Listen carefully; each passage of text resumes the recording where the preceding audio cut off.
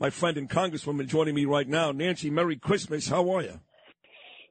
Merry Christmas, Happy New Year. I hope I'm your favorite South Carolinian, Sid. Oh, you are. Maybe on your top of the list. No, you are at the very top of the list. Part of that is because Scott, Haley, and Graham never come on, and you do. But the other part is that I just like the way you think.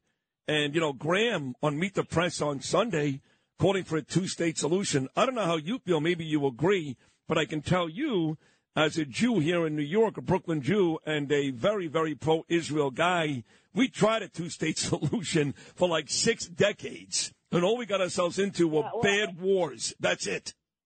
Right. And even they tried ceasefires, right? And Hamas will not abide by the ceasefires either. And so, it's not up to us. It should be up to Israel and her people to decide what they want to do in terms of a solution, if there is a solution. And I'm not sure that there is, because these Hamas people, they're not human. They're animals, right? What they have done to Israel and the Jews over there, and their massacre and their wish and dream for genocide is an abomination. And I just can't believe what I'm seeing unfolding on college campuses with our college presidents, our college students, with people across the country and our country calling for Jewish genocide. Like, I am beside myself. Where do these people come from? I don't understand. I don't understand it at all. No, it's scary. In fact, there was an article in the New York Post, which I brought up to Bill O'Reilly yesterday on Sunday, which stated, and I'm not sure if it was accurate or not. You got to be careful with these stupid polls, but it did state the overwhelming majority of 18 to 24-year-old kids in this country would like to see Israel annihilated. So anyway, Lindsey Graham's out of his mind, and They're Biden. being brainwashed. Yeah, of course. They're being brainwashed. That's right.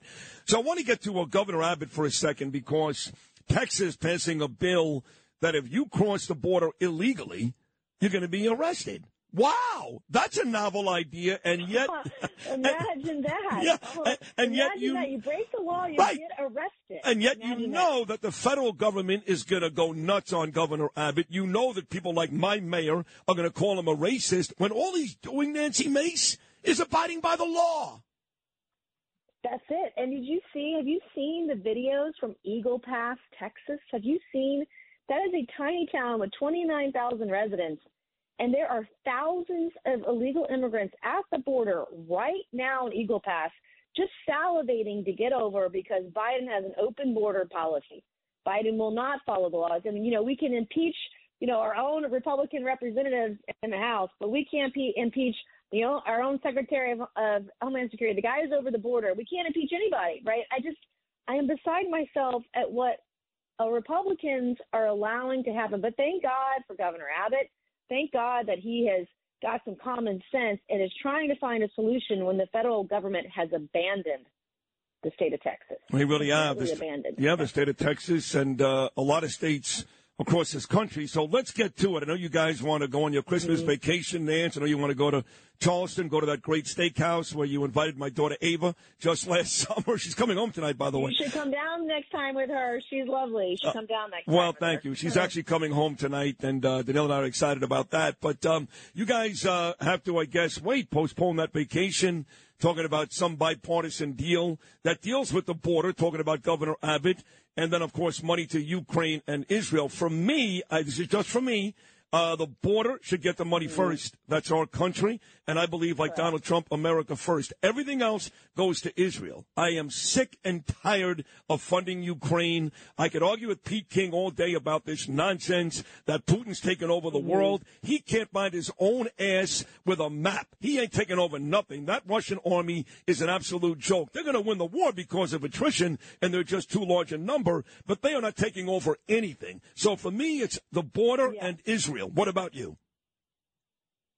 Well, it's absolutely the border. It absolutely is Israel. Anything left over could possibly go to Ukraine if we have the money to pay for it. Is the thing. And I will tell you, while we're in recess, but I obviously we're still working in the district, but was just invited to Israel yesterday, and I'm trying to work out dates where I can go over and see how things are progressing, see what they need. I know when the war first broke out, our office helped get dozens of Jews out of there from our district and folks who are visiting there and seeing what they need, because this is not just about Israel. This is about the world and having safety and security no matter who you are.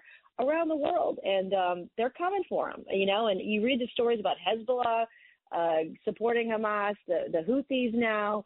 We're shooting down drones, the shipping issues that we have over there. I mean, it's just, and Saudi Arabia is involved with all this because they're supporting certain elements in Yemen. And, this is a huge quagmire and could lead to World War III if we're not careful. And we've got to support Israel in her might in every step of the way that we can. We have to. Yeah, I was actually, you said we have to support Israel every step of the way, Nancy Mace, and I was pleasantly surprised because I'm very critical of everybody in Biden's administration. They're a bunch of racist, anti-Semites, and morons. They really are. But I was pleasantly surprised by Lloyd Austin, who said yesterday, look, this is their war. I don't want to get in the way. They got to do what they got to do, because all we've heard from Biden and Blinken and Sullivan and all these geniuses is, hey, you got to slow it down. You got to change it up. You're killing women and children in the streets, innocent Palestinians. I am so sick of this administration acting as if, when we know, dating back to his age with Obama, that Biden doesn't care about the Jews. He cares about the Iranians. He cares about where his money is coming from. That has become increasingly obvious the last couple of weeks to you, too, yes? Yes, and they become apologists for Hamas, right? Slowing it down only helps Hamas and only hurts the Jews. It only hurts Israel, which is, the left is so crazy right now. I mean, you can't even define what a woman is, and you can't speak out against Jewish genocide. Like I can't. This is the world that we now currently live in, and all they want to say is Trump. Shut up about Trump. Let's talk about the real world and what's going on over here and how crazy you guys are. We have got to get Republican leadership in every way, shape, or form next year. That election next year is the most important election of our lifetime, because this cannot continue. Couldn't agree more. I was watching Welker on Meet the Press on Sunday, badgering Lindsey Graham about Trump's rhetoric about the border. He's starting to sound like Hitler, and shut up. They're not going to want to come across the border with Trump as president. Right. Let me tell you that. And Iran's not going to shake its spear or rattle its spear with Trump as president.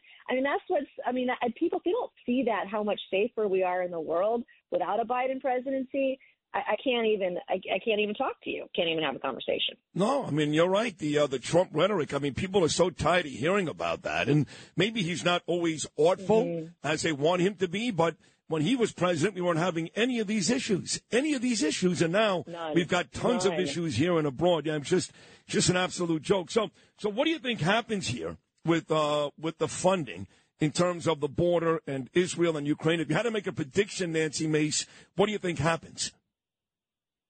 I think they'll do fake border security to get it through. And I think that, I respect and appreciate our Senate Republicans right now that are holding the line on border security, but the left does not want border security. They want open borders. They want to ruin our country. They want illegals to vote in our elections. They want to transform this nation into a different nation. And so I think you'll see a watered-down form of border security. If I had to bet, it will not be H.R. 2. It will not be what truly can stop the illegals from coming across the border, but it'll just be kind of a facelift, right? It might do one or two things and try to make you feel good. The rhetoric will make you feel good, but it's not going to do a damn thing to fix the border. That would be my guess, because that's typical Washington. That's Washington math. They like to talk a good game, but at the end of the day, they don't really care. Sounds like lipstick on a pig. No? Yep. Exactly. Tell me about Hunter Biden. I've become friendly now with Steve Bannon. He's coming on again tomorrow, second time in 2 weeks. Mm-hmm. And he's been, he's got a 4-month prison stay ahead of him, and Navarro also. And here's Hunter Biden, who goes to the wrong side on purpose because he knew if he ended up on the House side, he could be arrested. So he goes to the Senate side. He refuses to go to the deposition. I know you guys are hoping to hold him in contempt. I mean, this guy's got to go to jail. What is it going to take? You've uncovered all this stuff. You, Nancy, Jim Comer, Jordan, all you folks, his father's business dealings, his uncle's, his business dealings. Now he turns his nose up on Congress and misses a deposition. What's it going to take to stop this Biden family once and for all? Hunter Biden literally gave the middle finger to America and to Congress by showing up to the Senate side and ignoring the subpoena to get him to come to that deposition. And what we should do, and I am no stranger to holding people, and you can ask Steve Bannon this, but I am no stranger to holding people accountable when they don't show up for a subpoena. That is contempt of Congress, and the Republicans better damn well hold him in contempt. That is the very minimum we should be doing. He should be coming to testify in a deposition, just like Donald Trump Jr. and Ivanka and Jared, like every other Trump family member did. They sat down for hours and hours and hours of deposition. And just because your last name is Biden doesn't mean you get different treatment.